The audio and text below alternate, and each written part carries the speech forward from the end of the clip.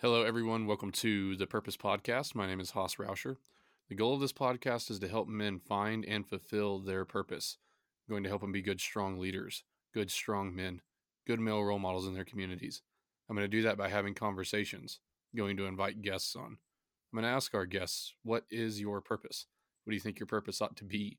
How did you find that purpose? And what do you do every single day? How do you get up, get after it, and go and fulfill that purpose? Our guest today is one I've been pretty excited to talk to for a long time. He is a husband, a father, and entrepreneur. Clint Walker, how are you doing today? I'm doing good, Hoss. Thank you. How about yourself? Doing very, very well, especially now that I've got your mug on the computer. I am doing wonderful. It is an excellent Friday. Thank you. Um, so I like to start with some rapid fire questions so that we can kind of develop a rapport. We already did a little bit, trying to get some stuff figured out and some chords connected, but I'm still going to ask you some Q's and hopefully you give me some A's. What is your favorite day of the week? Oh, wow. Boy, you really just jumped right into it. Favorite day of the Oh, yep, week? yep, yep, yep. Uh, Good grief. I'd have to say Tuesday. Yeah. Yeah. Why is that? Because I like tacos a lot. And I don't know, That makes sense. there's not like, there's not like a turkey Thursday or fast food Friday. Tuesday is the only day that has like a food to it. And I like Right. tacos, so I kind of gravitate towards that. Because if you ever have you ever gone to like Taco Tuesday at a Mexican place before? Yes, sir. Yep. It's like having a little mini vacation right after you started the worst day of the week, which is Monday. Yeah. That's funny. So I do have to ask you, you're in Montana. How Yes. is the Mexican food in Montana? How's the Mexican food in Montana? Well, uh, we lack a important ingredient to Mexican food in here in Montana, and that's Mexicans to make it. And I don't mean that derogatory. I grew up in a Mexican household, which a lot of people don't, Right. would never suspect, but I did. And I really like Mexican food. I mean, when I was a kid, we would during Christmas, we would go to my grandmother's house. This is my stepfather, and we would make tortillas and tamales and all these things. So I like authentic Mexican food, and in Montana, the best place to find authentic Mexican food is probably my house or one of my friends. All my friends know how to cook pretty good too. That's awesome. Yeah, my mom and dad. Well, we've got an aunt and uncle that live up in Cody, Wyoming, and they're struggling with the same issue. Oh yeah, And so my mom and dad, I think their retirement goal is to retire and go up there and start making authentic Mexican food. there you So, go. Yeah. Yeah, I would but say, actually since COVID, with like the great migration, we do have one family in the valley that they own a few of the Mexican restaurants. They're all owned by the same family, and they do a pretty good job. But I mean, man, you're in Texas, right? So Texas, yeah, you got the best of both three worlds. You got Tex-Mex, you got Southwest, and then you got authentic Mexican. And it depends on where you go, you find that, right? And in yes, sir. Montana, you got Taco Bell, and then, and then you've got okay Mexican food, and then you got Clint's house. So that's how it works. That's awesome. No, that's awesome. So, moving on, I believe that I am watching you sip whiskey. If That's I'm true. correct, That's bourbon, yes, sir. Yep. Yeah. what is your favorite whiskey to Oh, sip? that's honestly, I don't have a favorite. My favorite whiskey to sip has to do with who I'm sipping it with, right? I like to, hang out with the boys, have a good cigar, and have a drink and talk about the day we just had, or just life in general. And it generally the taste is driven by the conversation. Yeah. I actually really like that, and I agree heavily. I've been sober for a little bit now, not for any bad reason, just because I'm trying to lift weights and lose weight, and it's hard to do it when you're taking in all the Sure. alcohol. So I haven't drank in a while, but when I am drinking, it's so hard to pick a favorite. And like you said, it's so situational. Like I think my favorite is probably Bullet whiskey, but that's just because of the person that I associate with Bullet whiskey. So Yeah. Bullet, yeah. Who So is that? Bullet bourbon. That would be my one of my best Ethan. I met him in college, and he lives up in Massachusetts, and so he actually kind of Okay. introduced me to higher end whiskeys. So, Yeah. but I like Bullet a lot. In fact, over New Year's, we went down to ranch there in El Campo. It's the guys that own Tough Country Bumpers that they're in your state, and every time we go down there, we have quite a party, and we brought like 3 cases of Bullet whiskey to the New Year's Bullet bourbon, that's and awesome. oddly enough, it was cheaper. A buddy of mine bought it in a Costco, I think in California of all places, and brought it out uh, because it was more expensive in Texas, which is kind of rare, But Right. anyway, Yeah. that's a good one. That's a good go-to. Yes, sir. Yeah, best bang for your buck. I think. I don't think that there's any whiskey for the same price that can beat it. I mean, you can get a $70 bottle of whiskey that'll beat it, but for $30 or Agree. 35 or whatever people are paying for it, you can't beat it. So, one last rapid Agreed. fire question before we get into the meat. What is Yeah. your, and you may have already done this, so it may not be a dream hunt, but what is your dream hunt? Ooh, I haven't done it. But my dream hunt would be hunting red stag uh, Oh, that would be in really New cool. Zealand specifically. Um, and I'll tell you why. So years ago, I went to Safari Club for like the first time I've ever been, and I don't know if you've ever been to that show, but it's numbing. Everything is so over the top cool and also so expensive that it's just like you can't even believe it. You're talking, it's not uncommon to see a shotgun or a legacy, double gun or whatever for big game and safari that are like $500,000, right? Good Lord. For right, and it's just, but they're just incredible works of art. So at first, like my first reaction is like, this is atrocious, right?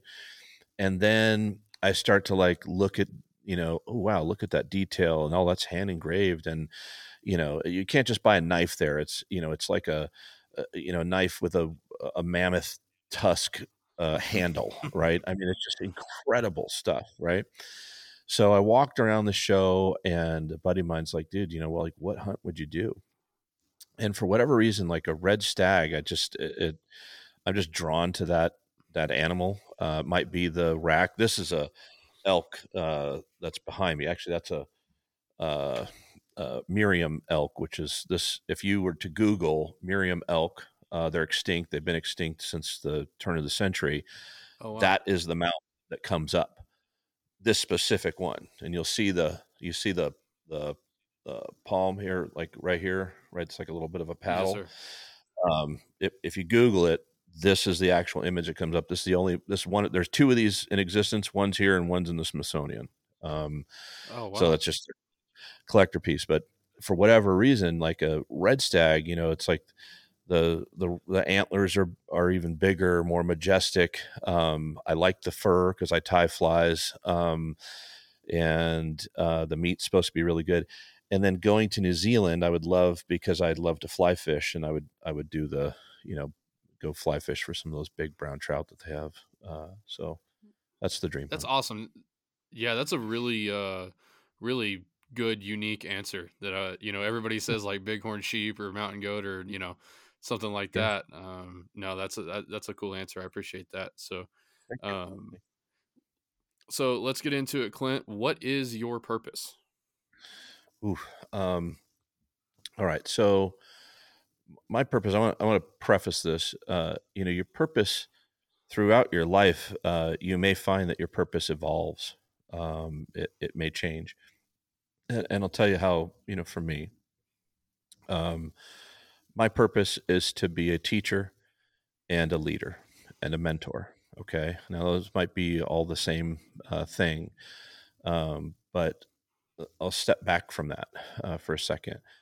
Uh, you mentioned at the onset of the podcast, I have two kids. Um, my son is 14. He'll be 15, in November. So he just turned four. I'm sorry, he's 15. He'll be 16 in next November.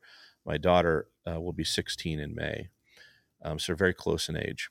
And since the kids were little, um, it's a very common thing for a parent to ask their kid, "What do you want to be when you grow up?" Right?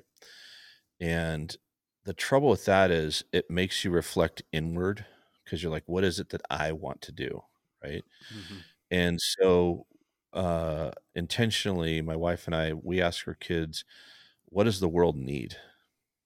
You find what, and how are you going to fill that need? So what does the world need that you can fulfill? Right. And if that's a teacher, a police officer, or whatever, then you kind of go from there. And what it does is it changes the view from inward to outward.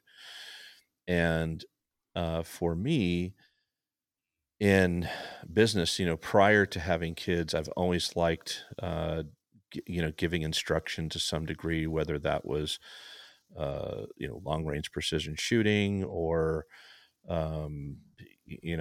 pick something, teaching a friend how to dive or surf or something like that. And when I had kids, it was like, wow, this is my opportunity to really develop two leaders, right? To build these kids into something that they'll be a contributor. And and that's really what it is for me day to day. For me right now, my purpose currently is to just ensure that they have the best start to their life and they're ready for it when they go. And that means, um, you know, instilling more in them so that I don't have to leave them something to survive on. What I mean by that is, uh, it's common for people to talk about, you're going to leave your kids X amount of money. I've told my kids, I'm not leaving you any money. You're on your own. You're going to get a head start and don't rely on a check that never comes. It's a worse position you can put somebody in to be Hmm. reliant on that sort of thing. And it's really difficult to do because today, I have more means than uh, than I did when we had kids, right? I mean, we're gonna have to try really hard to spend it all. I guess is what I'm saying. But I'm good at Yes, sir. spending money, so I'll probably do it. Anyway, I'm sorry. It's a long answer, but that's ultimately what it is. And once the kids move out and go on their own and start to become their own, people, then that may evolve, but it will always have more to do with mentorship and leadership. No, I really appreciate that, and I think that the idea of not leaving your kids a guaranteed, I don't want to call it a way out, but a guaranteed check. I think that's a nice idea because I've always wondered, number one, how my life would be different if I had that secured check, and number two, what's going to happen with my kids if my goals are fulfilled. You know what I mean? Um, and I like the way that you approach that. You're saying that you're going to help them get a good head start, but they're still going to have to build the life that they want. I think that's key, and I think that a lot of parents who work their ass off to achieve great things like you have, sometimes it bites them in the ass because their kids don't have to put in any of that effort to get where they want to go. And so I I agree a lot with what you're doing, and I think that it's pretty important. So, are we back, Hey, there you are. What's up, man? dude? I'm sorry about the bush league bullshit. I'm It's no problem. So so where I lost, you're probably still recording because you were talking. You were talking about leaving kids, something behind and whatever, and that's where you dropped. Yes, sir. Yeah, no, I like your approach to that because, as anybody does, I grew up in a mixed, I guess, a mixed income community. Everybody Sure. does, and I've always wondered about. We were firmly middle class, and that kind of depended on the year as to how middle class we really were. So I've always wondered what I would do. Number one, what my life would be like if I did have that check hanging over my head. Honestly, Right. if I did have that check hanging there, and then what I'm going to do with my kids if I achieve my goals of building that monetary success. And so I just appreciate your comments about that because it makes me feel better about leaning towards the idea of not giving kids everything that they could ever imagine to live off of when they get older. Yeah. And I've seen it go both ways. So Yeah. Well, I'll tell you, I'll touch on that a little further. I think it's definitely a big part of my ethos, or DNA. Um, the parenting, I grew up poor. And this isn't like a woe me story, but, broken home and, traveled, just moved in and out of hotels and homelessness and, halfway houses, that sort of thing. And, I dreamed about, being successful. I dreamed about, having attaining wealth, but wealth for me at the time was really, uh, a vision of what a neighbor might have had, or a neighborhood that I drove through and go, my gosh, I can imagine being able to own a house like that. And and it was tough, especially in my younger years. Even when I got out on my own and moved out when I was 16, and I remember just going, man, how do people afford to take vacations? Like, I can't believe this. Like, how do you drive a nice car and take a vacation, or, buy a big television? I mean, it was just so out of reach for me. And, it was a grind. I'm a hustler. I'm like, I'm going to freaking figure out a way. And now looking back, the friends that I grew up with that had, quote unquote, everything, um, that a lot of them have succumbed to addiction, or had other problems. And I'm like, man, shit, who knew I was the lucky one? And so it's constantly on my mind, especially with my daughter being, she'll be 16 in May, but she's already driving. And it's tough not to, say, here's a nice brand new vehicle and, whatever. But uh, the alternative to that is I let her buy a truck off of me. She wants to be in the rodeo, and she's a cowboy. And she wants our diesel pickup truck and whatever. And so for me, it was like, okay, well, here's this truck, and you're gonna pay for it. And um, you know, the way that it'll work out, it'll teach her how to manage money. It'll teach her about how to budget. It'll teach her how to, plan for fuel mileage and that sort of thing when gas prices fluctuate. Um, and it's tough on her. I know that it's tough. And it's tough for me sometimes to not just go, here, just take this money and go do this with your friends. And sometimes we do. Don't get me wrong, but right. they need to understand the value of money, and then also the value of what it takes to earn that money. That's the most important. Uh, yeah. So yeah, struggle. No, That's I like definitely that a lot. yeah. Excuse me. Yeah, I like that a lot. And I saw multiple different, kind of like I was saying, multiple different sides of that scenario. The kids that had money that their parents made them work for it, and then the ones that, um, didn't make them work for it. It's always a testing. Let's talk about you building your businesses. Give me a little bit of an Sure. idea of how that path happened. How did you build your first business? Other than, I guess, you talked about not being the most fortunate of young men. Was that the only driver for you to build a business, or what else drove you to do that? No, I mean, what drove me, well, early on. So my first business, I had it was a hat company. It was called Headgear, and it was like a do rag thing that you'd wear. You'd wear it underneath your football helmet. And my best friend in high school, his mom, she's like, "Hey, I like this idea." She put up the money to buy the material. We designed the thing. I actually have one at my house, my home office, still to this day. And I needed to get Deion Sanders to wear it in order for me to like really for it to take off, because he always had kind of a do rag thing on. Yeah. And anyway, he didn't, so I didn't make millions off of that. And then I started installing car stereos. The same friend, it was his dad, was an engineer, and so I had a keen interest in car stereos. When you grow up in the ghetto, everyone's got a trunk of funk. And now I say the ghetto, but people who grew up in Garden Grove, California, they'll know it's kind of a ghetto esque. And Anyway, so my buddy's dad, Roger, he taught me, what a ground wire was, and hot and remote and all that stuff, and started installing car stereos.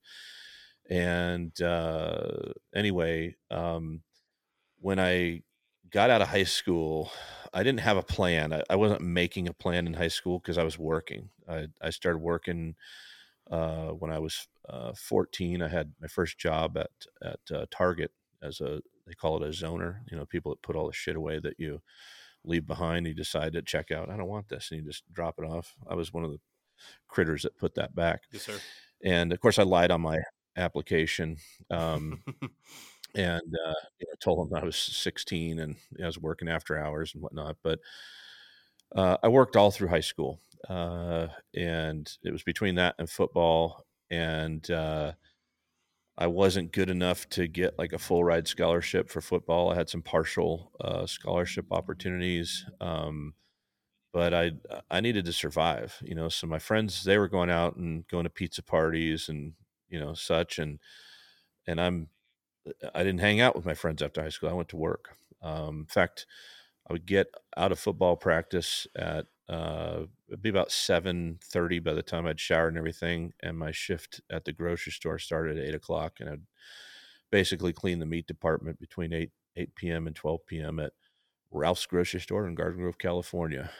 Did that every single night, my junior year through my senior year, and I wasn't ashamed of it. It just I had different priorities. I mean, I had to pay rent, and my other friends, they didn't have that.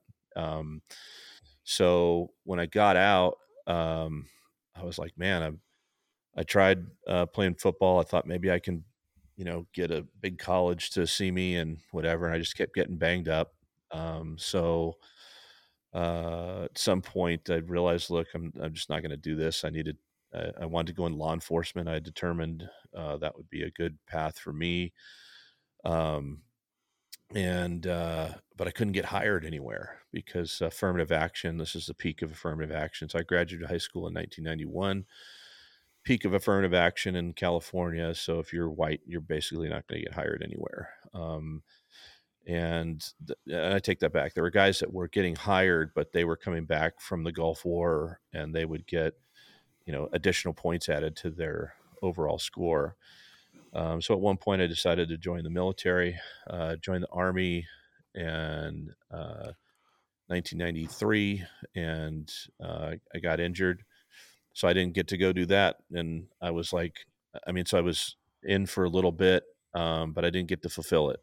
And then I got out, and I dislocated both of my Oof. arms there, and I'm not going to be able to get a job as a cop.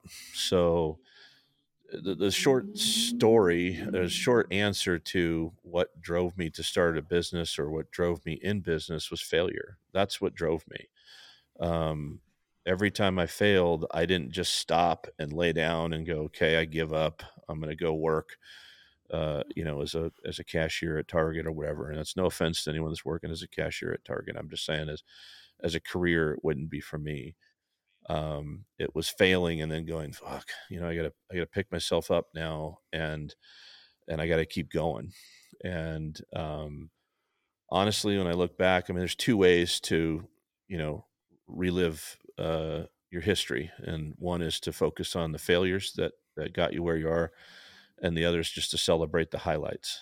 Um, and when you do an interview like this, I think rarely you celebrate the failures. You talk about the highlights, i.e., social media. That's the best place to see people's highlight reel. I focus on the failures, and I do that because I know at this point in my career that people for whatever reason look up to me for maybe I did something that they want to achieve, especially in the firearm industry. And I want them to know, man, like that day is going to come where you're gonna have to rely on just your own heart, no one else's advice, not what you got in the bank, not what you got in the gas tank. It's going to take heart, and if you don't prepare for that day um, ahead of time, when you need it, um, you're going to be without it. So it was failure. That's what drove me, um, and that's the long answer. I'm trying to be. I want to be explicit as I can in the answers I'm giving, because I do hope that someone out there is listening and goes, "Man, that ex- that's me. That explains this," or Awesome, Clint. We are back online. Hopefully, this will be the last of the hiccups. And I believe that when we were done, or when everything, when the shit hit the fan, we were yes. talking about failure, which is ironic. There you go. Um, tell me about. Um, Here's an interesting topic that I don't know that we've had discussed on the Purpose podcast. Sure. Tell me about watching your kids fail and what it's like to see your kids fail. How do you help them through that? Does that hurt as a parent? Have your kids failed? What walk me through a little bit of that. All right. Well, there's some really good examples, and it's it is painful to watch your kids fail. I coach youth football here in the Flathead Valley. Have coached, gosh, since flag football days, and then on up through like Pee Wee, I guess is what you'd refer to it as, pre junior high. And then for a few years, we had a place in North Carolina, had a house there, and we decided to move there for a couple of years while I was getting another company off the ground. And it's a different game altogether. For football is more like Texas, as you know. Um, and my son, um, he it's funny, very similar to how I was at that age. He's smaller. No one would look at me today and go, "Wow, you're the little kid in school," and my son definitely was that guy. And um I have to say, one thing about my son Colton, he never gives up.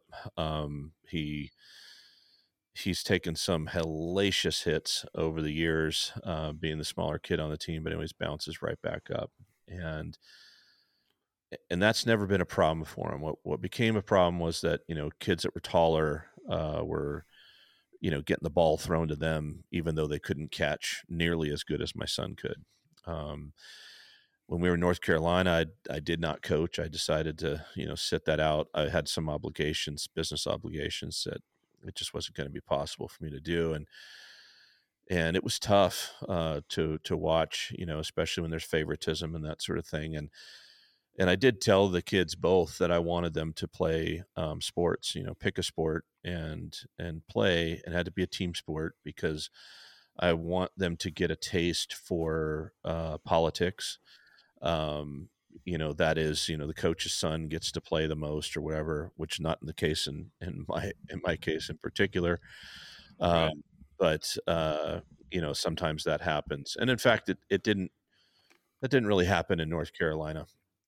But uh, when he got into junior high ball, for sure, they were just throwing the ball to tall kids, and we'd watch him drop the ball, and my son would come home very disappointed. I mean, I can tell you the snow is still on the ground here. We still have about 3 feet of snow at the house, and but it had melted enough where the street's clear. And as soon as that street's clear, my son's out there every day wants to throw the ball. The more you catch, the more, the more experience you get with it.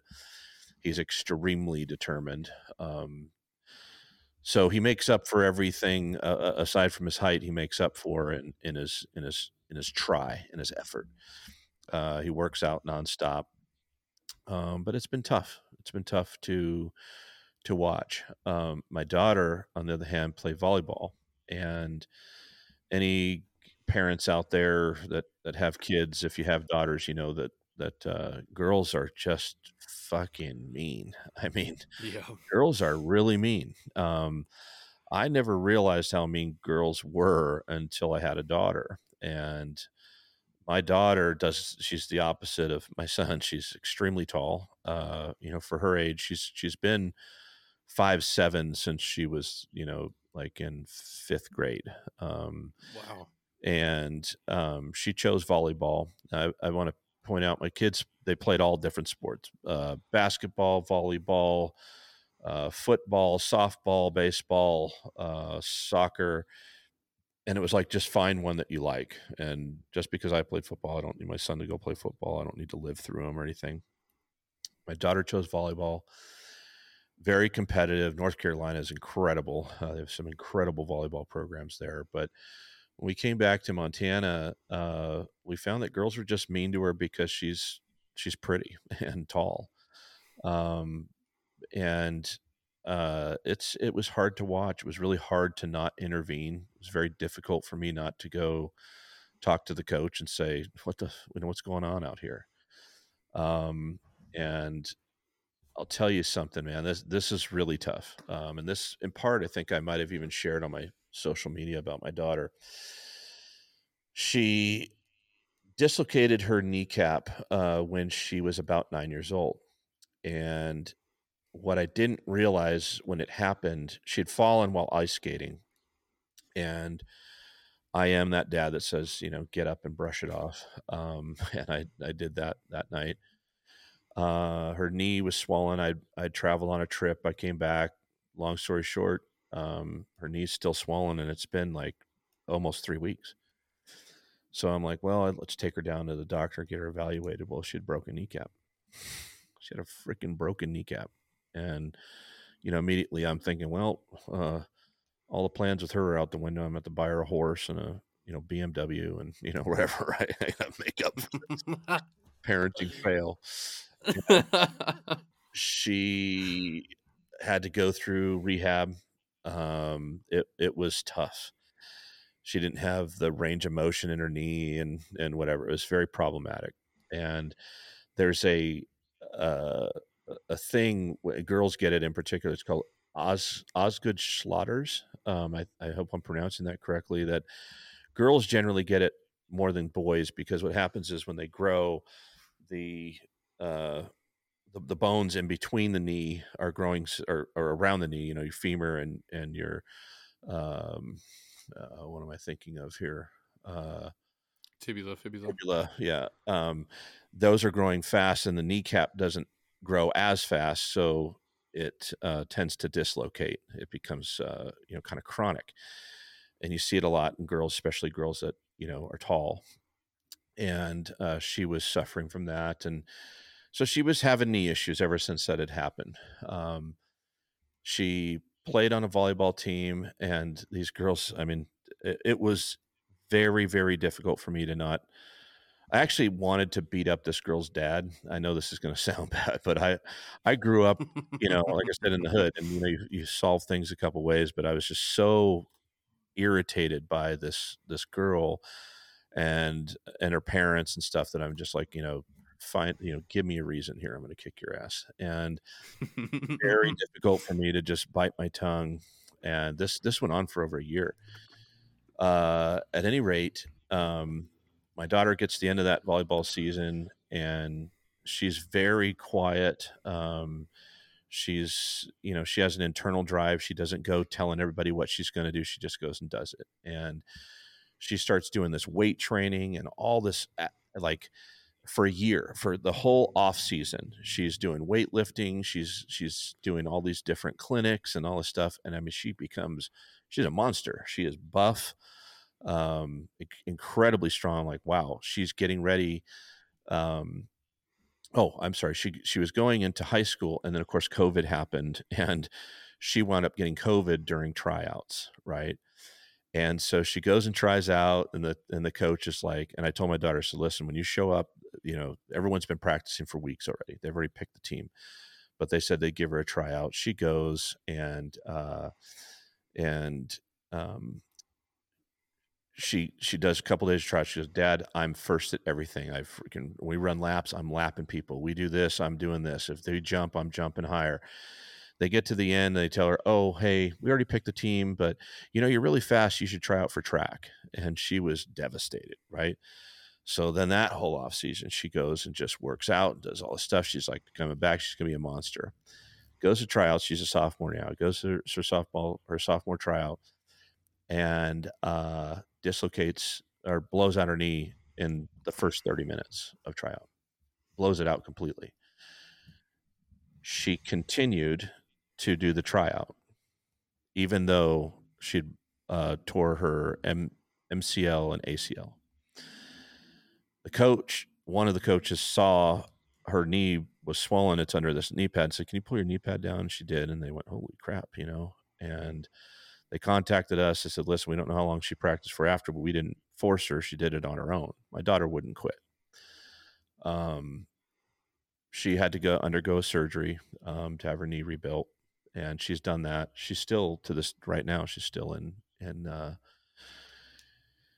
rehab for it, and it's been it was it it was very, very, very, very difficult um, to see that happen, and especially for a sophomore. I mean, kids are going through all kinds of stuff, and the reality is, I told the kids in each case with my son, I can't be big for you on the football field. You got to be big for yourself. I can't take a hit or deliver one. You got to do that yourself. I can't catch the ball. You got to catch it yourself, and they know that, so they're reluctant to hang their head low. And I tell them, all I want out of you is effort. I just want you to be trying. Um, but with my daughter, especially, it's been challenging because I watched her rebound twice and have life happen twice. Okay. The COVID thing, let's face it, that's my, oh, my poor kid COVID story. There's millions of kids out there that were impacted by COVID, right? They didn't get to go to prom. They couldn't compete their senior year and get the scholarship that they were after. I mean, numerous things, right? She recovered from that, goes back and has, her knee blow out, right? And that's life, right? Uh, I didn't quite want it to happen to her this early, right? But I know, especially seeing how she's rebounded from that, um, I know that she's going to be an incredible woman because of these things that she just went through. And it's because of how she's handled herself during that. Um, my son, he doesn't get hurt. I mean, that kid he's had his soul knocked out of him, 3 or 4 times, and he bounces right up. So I know he has an internal drive. And I keep telling him, eventually you're going to grow, and the playing field becomes more level the older that you get. So it's been tough, um, and but it's but it's tough from a standpoint of, we know that it's out of their control. That's been the tougher thing. There's no physical therapy that I could get that would be better for my daughter than another. Like I made sure that she had the best in those things, and that's the best that I can do. But yeah, quite a challenge. Very, very challenging to watch. Yeah. Yes, sir. You're so both of your stories for your children hit me in different ways. Number one, my little brother is almost exactly like your son. Yeah. He is very, very small. Going into his senior year, I guess very, very small. He's average, and in the state of Texas, that does not buy you a starting varsity position. For sure. um, but I've watched him just scratch and claw and fight his way to be on varsity and put his ego down and, you know, be on varsity and be the water boy on varsity or whatever he's gotten to do. He plays. You know, luckily his team was really really good this year. They didn't go all the way to state, but they got up quite a few times on their opponents, and so he got to go in towards the end. But Sure.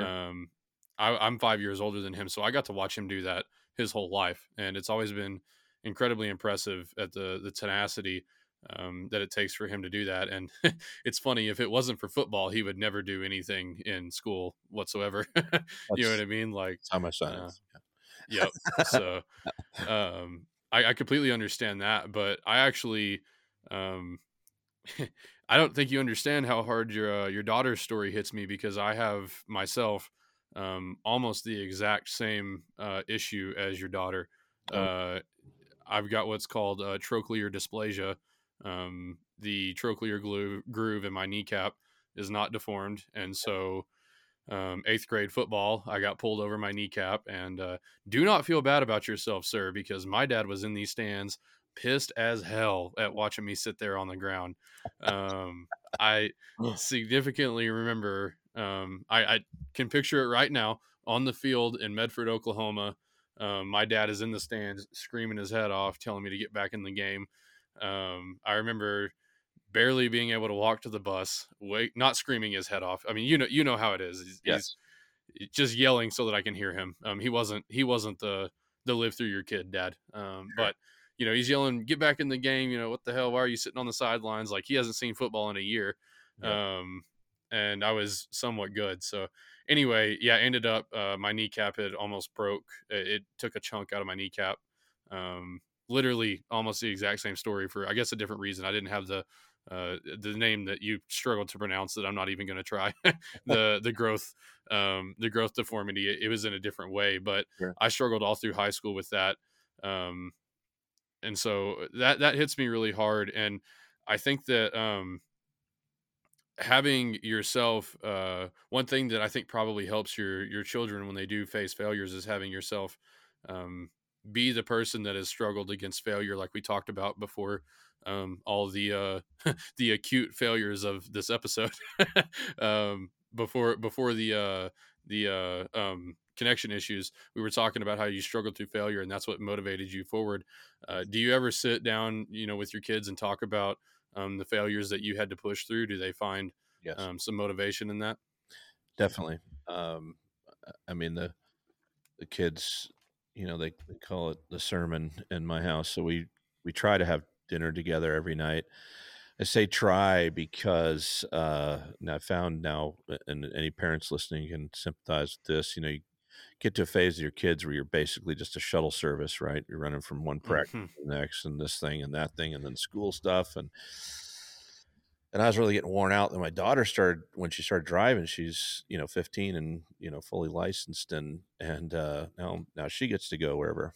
And with my son, he works. My son is like I said, he's uh, younger than my daughter. He's working at McDonald's. And again, does he have to? No. I mean, we could give him an allowance that would cover that, but he knows the value of money.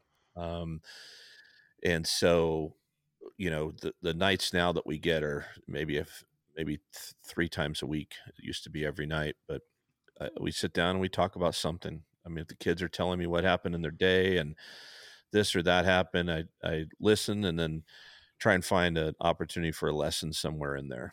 And sometimes that's related to my own business, where we failed, and I certainly have failed in business. I failed in life. I failed myself at times. I didn't have somebody prepping me or picking me up and saying, "Look, this is how you deal with this type of adversity." I quit on myself when I was younger, um, enough times that I didn't like the feeling that I had afterwards, so I adjusted.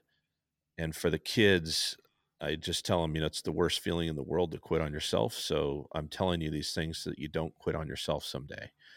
And it's been amazing, honestly, to watch them, and they're both great kids, and um, they haven't let me down. They they continue to motivate me every day. That's awesome, sir. No, that's really great. And like I said, I sympathize with your daughter. The fact that she's pushing through a lot of that stuff is amazing. And for me, uh, I wish I would have pushed through a lot more because I've had to work off. I'm down about 50 pounds right now, but I'm having to work off probably about 100 pounds of weight because I didn't really push through and stay athletic like she did. So Sure. um, it's something I wouldn't go back and give it all for the game. You know what I mean? Like Yeah. my I'm gonna have significant knee problems when I'm older, but I definitely would have stayed athletic like she is. So I completely commend her for um, working her butt off despite the problems that she's having. So Sure. Thank you. but um, so let's talk a little bit about I want one of the questions that I knew I wanted to ask you. One of the topics that I really wanted to get into with you here is business. Let's talk about um, growing a business. I have started and shut down a business as a failure in my young age. That happened over the course of about a year, Mhm. where I started a business, spent a lot of money on it, realized that it was not it had to back up and punt to say the least. Um, Tell me about starting a business and what is required of how to make a an entrepreneurial venture successful. Give me your thoughts on that, please. Uh, wow. Um, First of all, the the way to make it successful is, number one, you got to be, prepared to fail. You have to face that, and you have to be prepared multiple times. I liken starting a business to sailing a ship, right? Um, you're going to chart a course. You're going to say this is the direction that I'm going. But if you watch, if you could follow in a GPS coordinate a ship as it's sailing, it kind of zigzags a little bit here and there because you're constantly course correcting. And that's what it takes when you're starting a business. Sometimes correcting that course is financially, right? Sometimes it's with your marketing. Sometimes it's with your product. But sometimes it's with yourself. What are your expectations for this? Are they too elevated? Are they not elevated enough? I find oddly that most people fail in business because they fail to prepare for success. So they don't know what success looks like. They have this idea of what this business is going to be.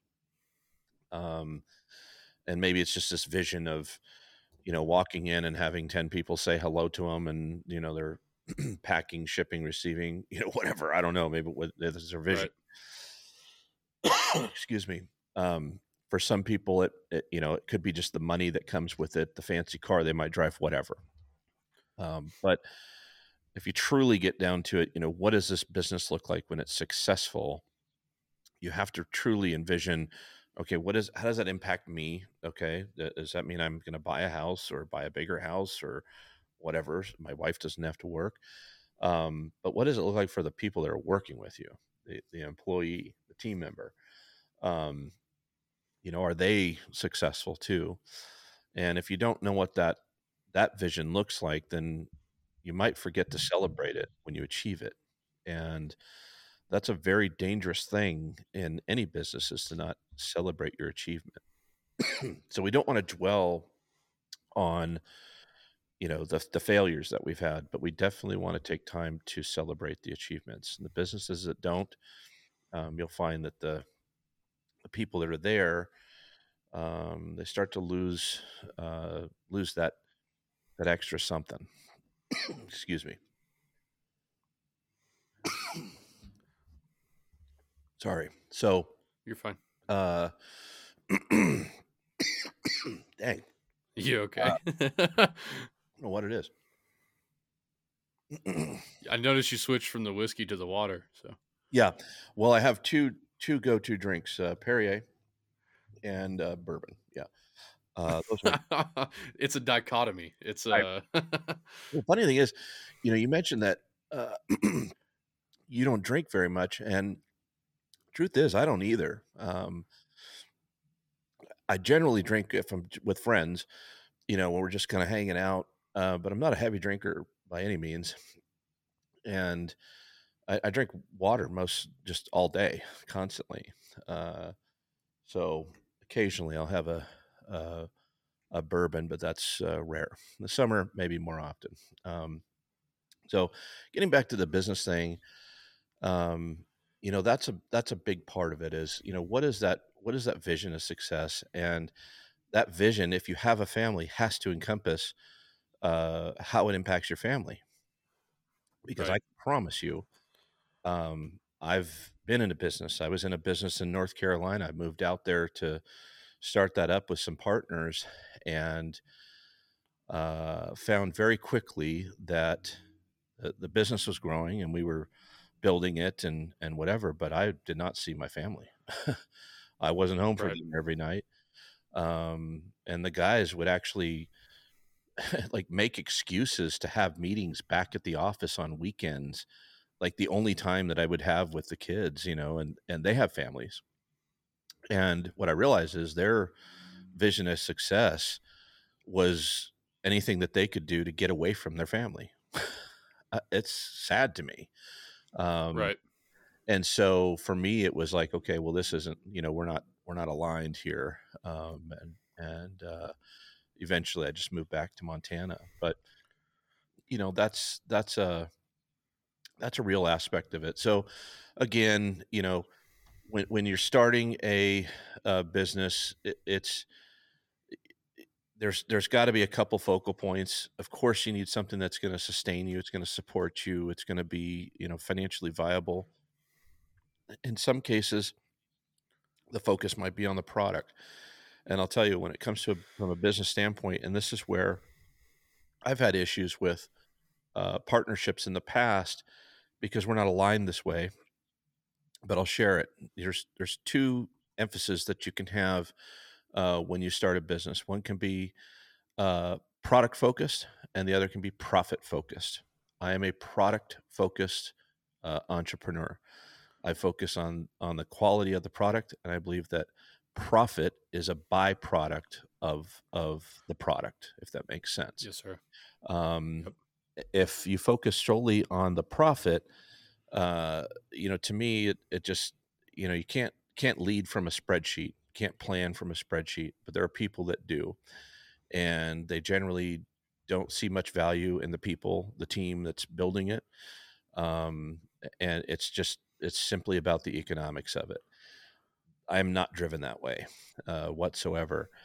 A very well-known company that was product focused from the onset is Apple.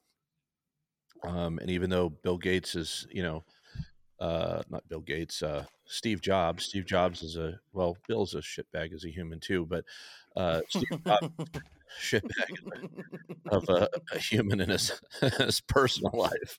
Don't spit your water out. You waited right until I was going to take a drink, didn't you? Sorry, that probably came a little too naturally, but I'm just. Yeah, I don't have to drink to tell you how I feel. Like any guy that No, I agree. I agree.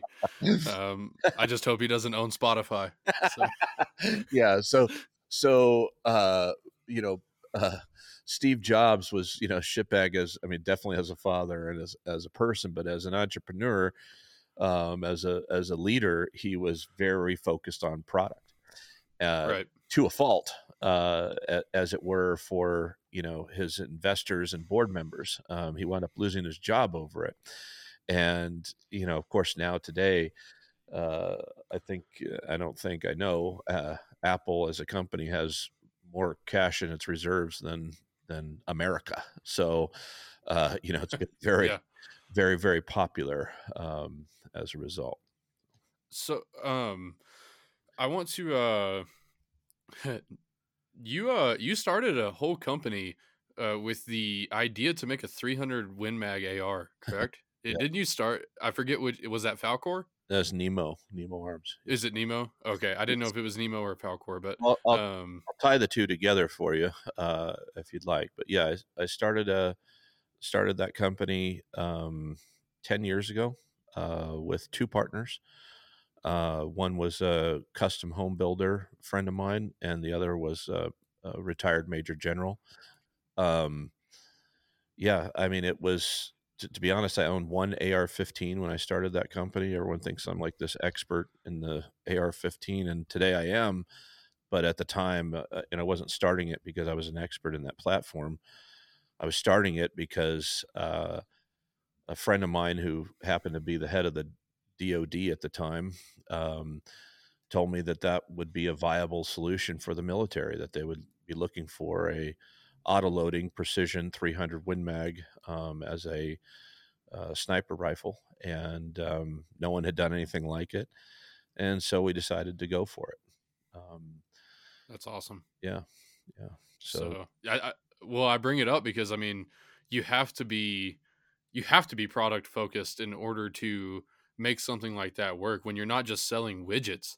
You know what I mean? It's just it's kind of jaw dropping when you see somebody take a leap like that and make it into something extraordinarily successful. yeah, And so I don't know if you've heard of Andy Frisella very much, but you and him are, I mean, right there together. He's a very he he's very enthusiastic, I guess, on his podcast, but he always says, he's like, man, I always ask these people, what is the point of owning a business? And every one of them says, make money. And he goes, no, motherfuckers. The reason that you start a business is to solve a problem. And yeah, so, like, I really like that the product focus. Every successful person that I've talked to that has started multiple companies and keeps being successful, they're product focused.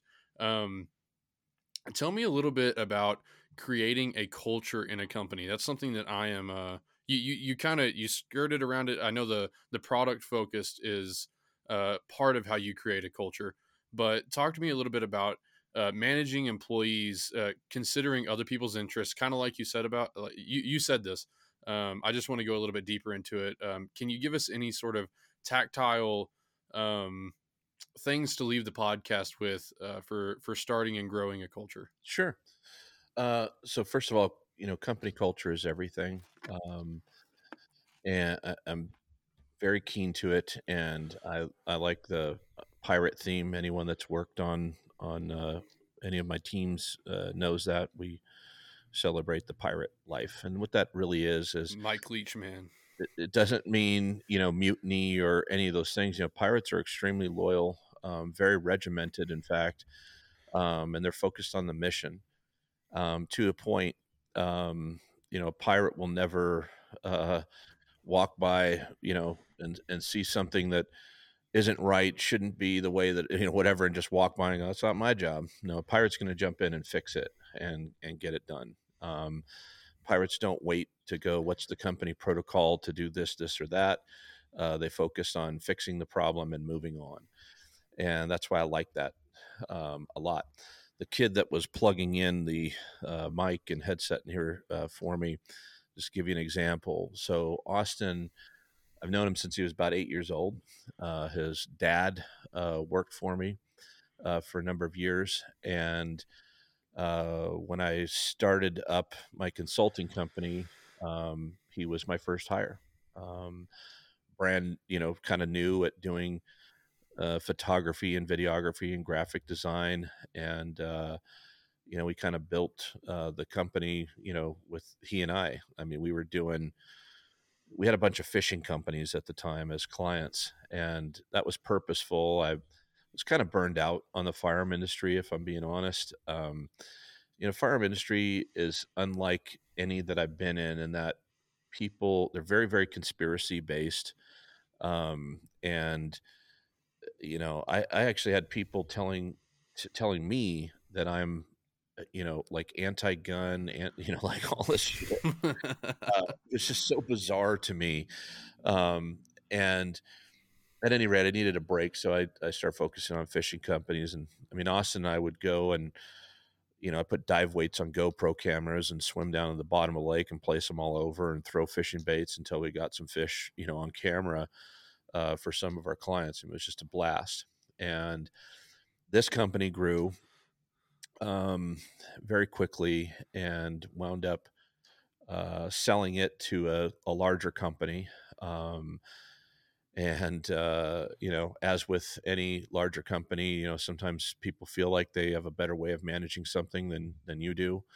And we kind of lost a little bit of our culture in that process because, again, it just became very systematic. Here's the job, do it. Here's the deadline, do it. And there was no Right. culture to celebrate, and kind of sad. So I've kind of come back in now and working with the team here again. But ultimately, the concept is simple. And you've probably heard this. It is somewhat cliche. You pay people for their time and their talent, but what you want is their heart and mind. Um, you have to win a person's heart and mind. You have to earn that, and that's what I want when I build a team. I want their heart and mind, and I want them to feel like it's their company too. And there are ways for entrepreneurs to incentivize that. Um, but I'll step back a little bit in the hiring process. When I hire somebody, first of all, take Falcor as an example. So I started Falcor Defense with Jason and Melinda Sanju. It was called SI Defense prior to me changing the name, and uh, they were, um, it's a big machine shop. Does a lot of defense contracting and so on. And so we kind of scaled the team down and then rebuilt it with the right people. And so we were at like 140 something employees when I got there, went down to about 70, and then scaled back up to about 120. And as we grew, we're hiring machinists and people to work to deburr and people to anodize and people to assemble and so on. I let the guy that oversees assembly hire his own people. I let the guy that oversees the machine shop hire his, machinist.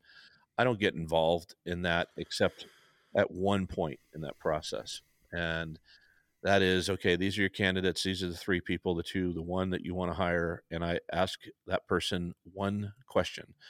This is the only question that I ever ask when if unless I'm leading the interview, unless I'm looking for a CFO or a COO or something, I ask Right. what their hobby is. And I don't care if their hobby is something that's in line with something that I do or something that the business does. In other words, you don't have to be a recreational shooter or hunter or any of those things to work at my firearm company. You could, quilting could be your hobby. And when they tell me whatever their hobby is, let's say it's quilting, then I say, well, tell me about it. And the level of enthusiasm with which they speak about their hobby helps me determine what the level of passion that they would have in general. Are they a passionate person? Because if they are, then they can be passionate about what we're doing. They can be passionate at work. And that's the key to getting a person's heart and mind. If they're passionate, I'm a passionate person. I lead with passion, um, and I need to be surrounded with people that can have that same level of passion, and that's what it takes to build the right team. That's the one uh, marker that I look for, and then from there, it's all about enabling people and working with them to grow the company and making them feel like they're a part of it.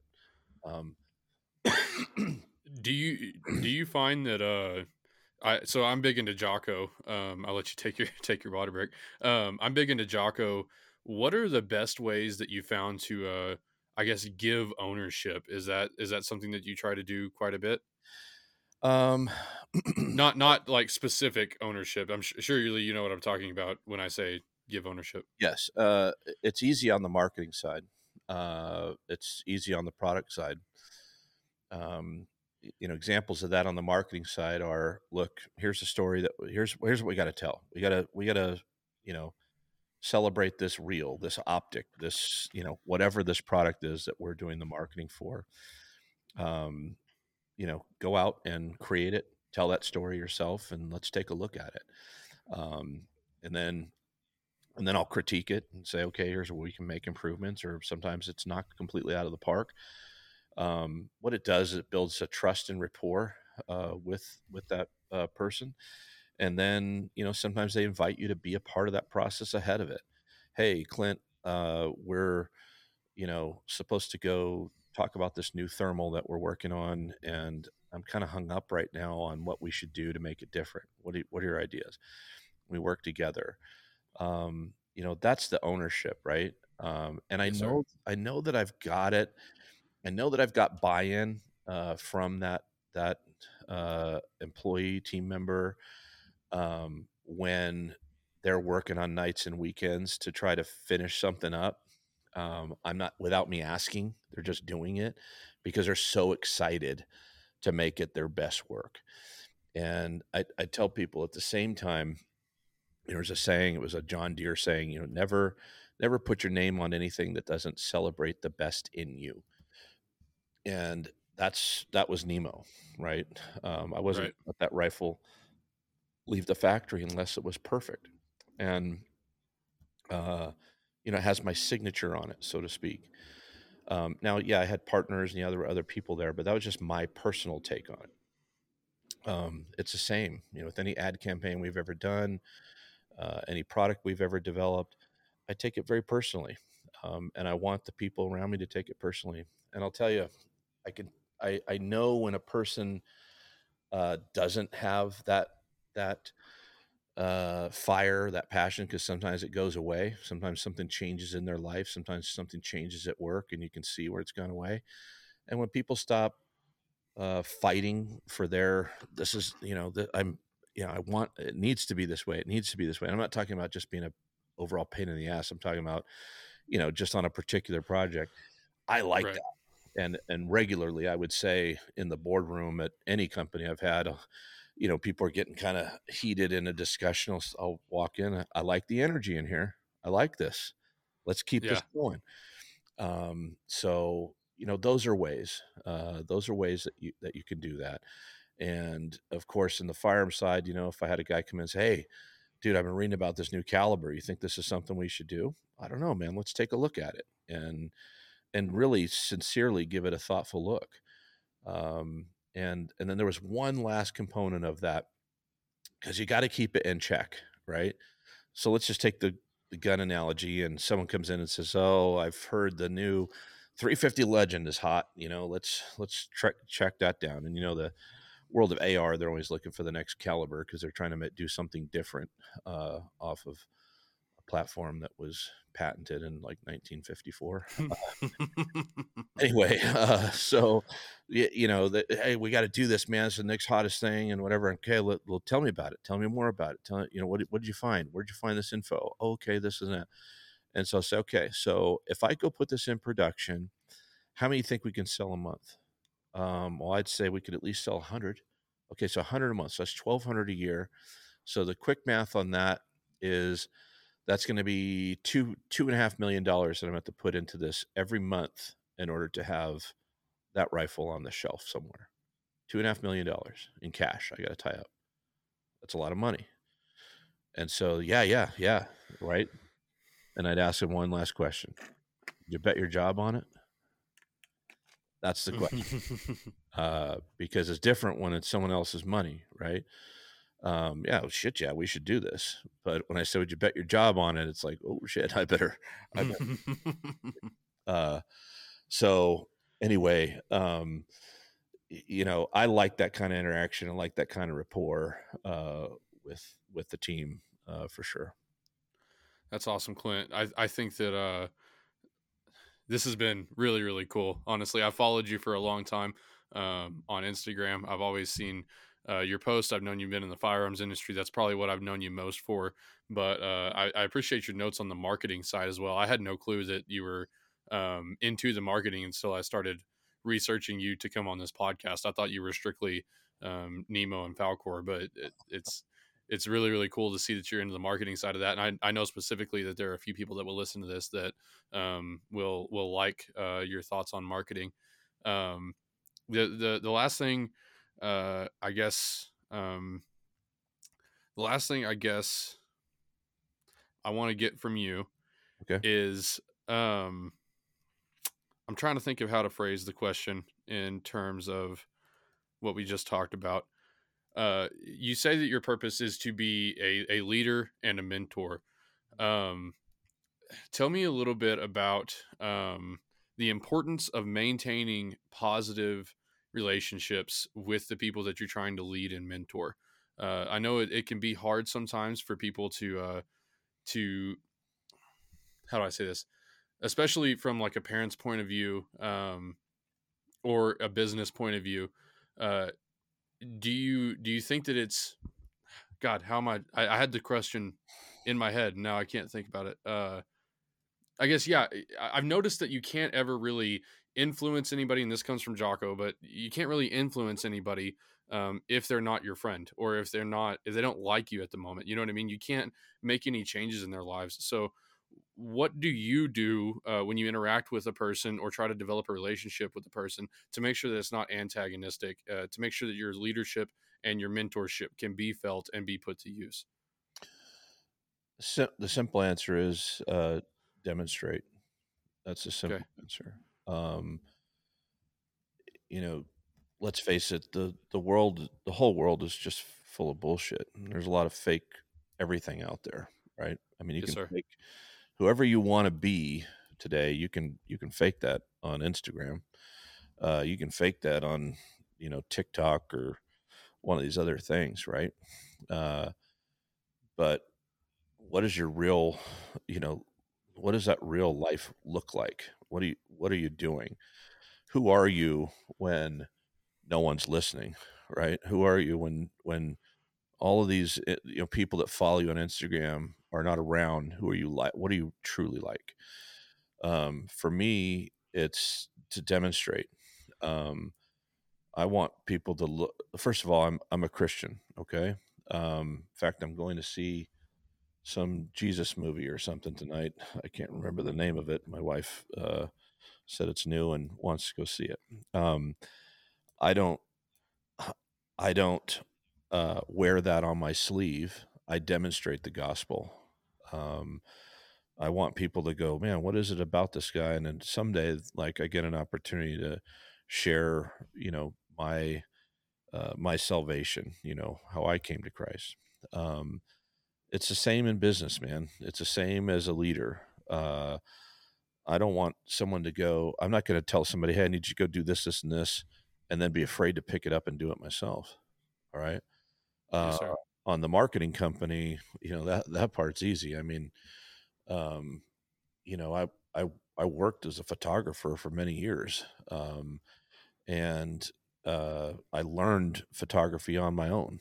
Okay, and self-taught, and so I pick up a camera and I've earned a living doing that. So if I'm asking for this or this project or I want this done this way, I know how to do it generally. Now I have people around me that do it a lot better than I can. And they have to know that, right? They have to know that there's an authenticity there, that you're not only willing to come alongside and help, but also capable, right? And it's an interesting time right now because our business on this front with the consulting company and marketing company has evolved, and we have more people involved now than we ever have. And we had someone coming in to manage, the scheduling of the team, and stepped into starting to give them direction on certain things, and they really don't have any capacity to be giving direction, and the team picks up on it, right? They're like, Right. what? You don't even know what you're talking about. So it comes across as disingenuine, and it's kind of demeaning as well. So I would say, you got to know what your boundaries are too, right? Yes, uh, sir. I suck at math, right? I never went to school for business and that sort of thing. I hire someone that's way smarter than me to manage the books. Okay. And I tell people all the time, I'm good at two things when it comes to money: making it and spending it. Okay. And I'm not good at managing it. So I hire somebody to manage it. even in my personal life, I haven't looked at my personal finances in 15 years. Yes, And sir. people would be like, "What?" I have not looked at a bank statement of any type or bill in my personal life in 15 years. And, there now I know there's some dudes out there, "Holy crap, I'd never trust my wife to do that." Well, that's your own problem, not mine. My Yes, wife sir. is my CFO. That stands for Chief Financial Obstacle. No, I'm kidding. I am definitely the consumer in the family, okay? I buy all kinds of stupid shit. She never objects to it, but she manages the money. And the fact is, she's better at it than I am. And it's just not something that I do. So, as a leader, you've got to be able to go, what are my strengths? What are my weaknesses? And I'm going to bring somebody in alongside me to do that thing that I know is a weakness to me. Yes, And sir. that element, to me, it's that element.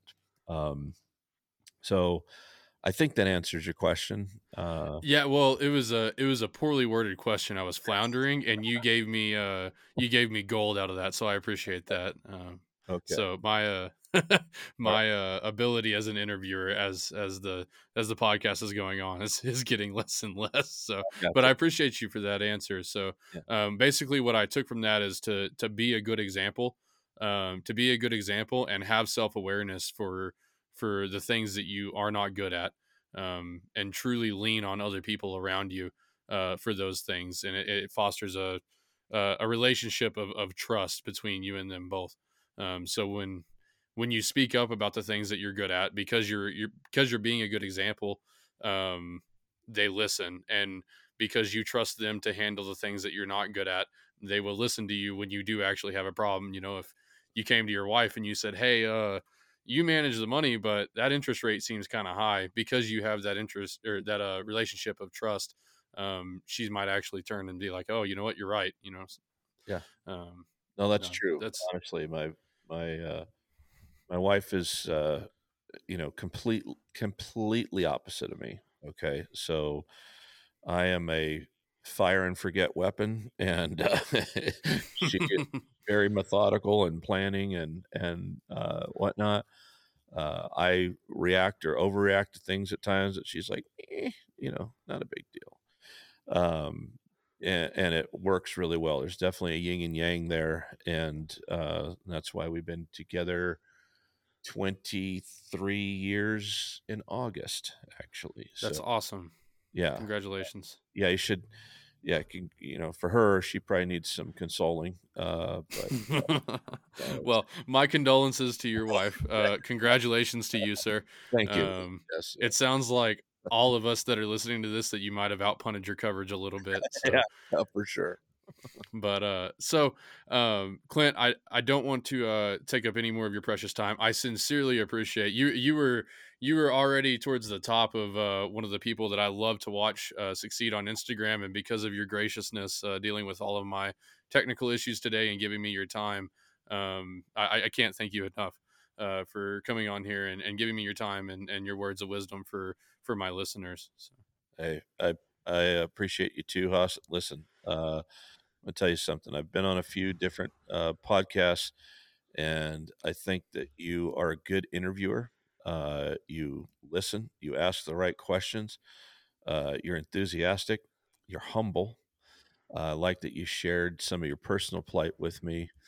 And I think you're going to be very successful doing this. So my advice to you, not that you asked for it, but I'm going to give it to you. I need it. I need it. You started this podcast, these little hiccups that we're having, like the technical stuff, these are the things that you're going to look back on as the best days of when this started. Okay. Yes, sir. All of those little things that pop up, and, where you're chasing somebody down to get them scheduled, where you're having a technical issue, where, whatever, those are the things that you're going to look back and say, man, those were the best days of when I started this thing. Now, so that's one. Number two, when you get to the top, when Joe Rogan is, waiting for you to call him to come on your show, don't forget about me. Okay. Uh, Yes, sir. but I genuinely I genuinely believe that you're going to do well with this. I like the direction, and I wish you the best with it. I really do. Man, that means so much to me. I really appreciate you saying that, and this has just been so awesome. I can't believe where I'm at with this, just starting in August, being able to get you on here and hearing that. I can't thank you enough, Clint. So um, that was awesome. Everybody, thank you for listening to the Purpose Podcast. Clint Walker. This is going to drop probably either the next this Sunday, upcoming Sunday. Well, if you're listening to it, it doesn't matter. Anyway, for your information, Clint, it may either post the Sunday that we're recording this, or the Sunday after that. Okay. Go listen to the Purpose Book Club every single Wednesday. We go over a book. We'll be listening to Blood Meridian by the time this comes out. So go get on that, Clint. If you don't mind staying on the line, I need to get a few things from you Okay. after we get off, after I'm done recording. So Sure. thanks again, Clint. It was super awesome. Everybody, go follow Clint on Insta. Oh, that's what we need to do. I forget every single time. What is your Instagram handle? My Instagram handle is at the underscore Clint underscore Walker. That's it. Awesome. Thank you, sir. All right. No problem. So yeah, go follow Clint on Instagram. Do you have any other socials? You were probably about to say that, and I cut you off. I apologize. No, Do you have anything else? I don't have other socials. I It's just Instagram, man. Yep. Awesome. Yeah, go follow him. If you need some badass marketing consultation, go hit him up. So thanks, Clint. I'm going to end the recording right now.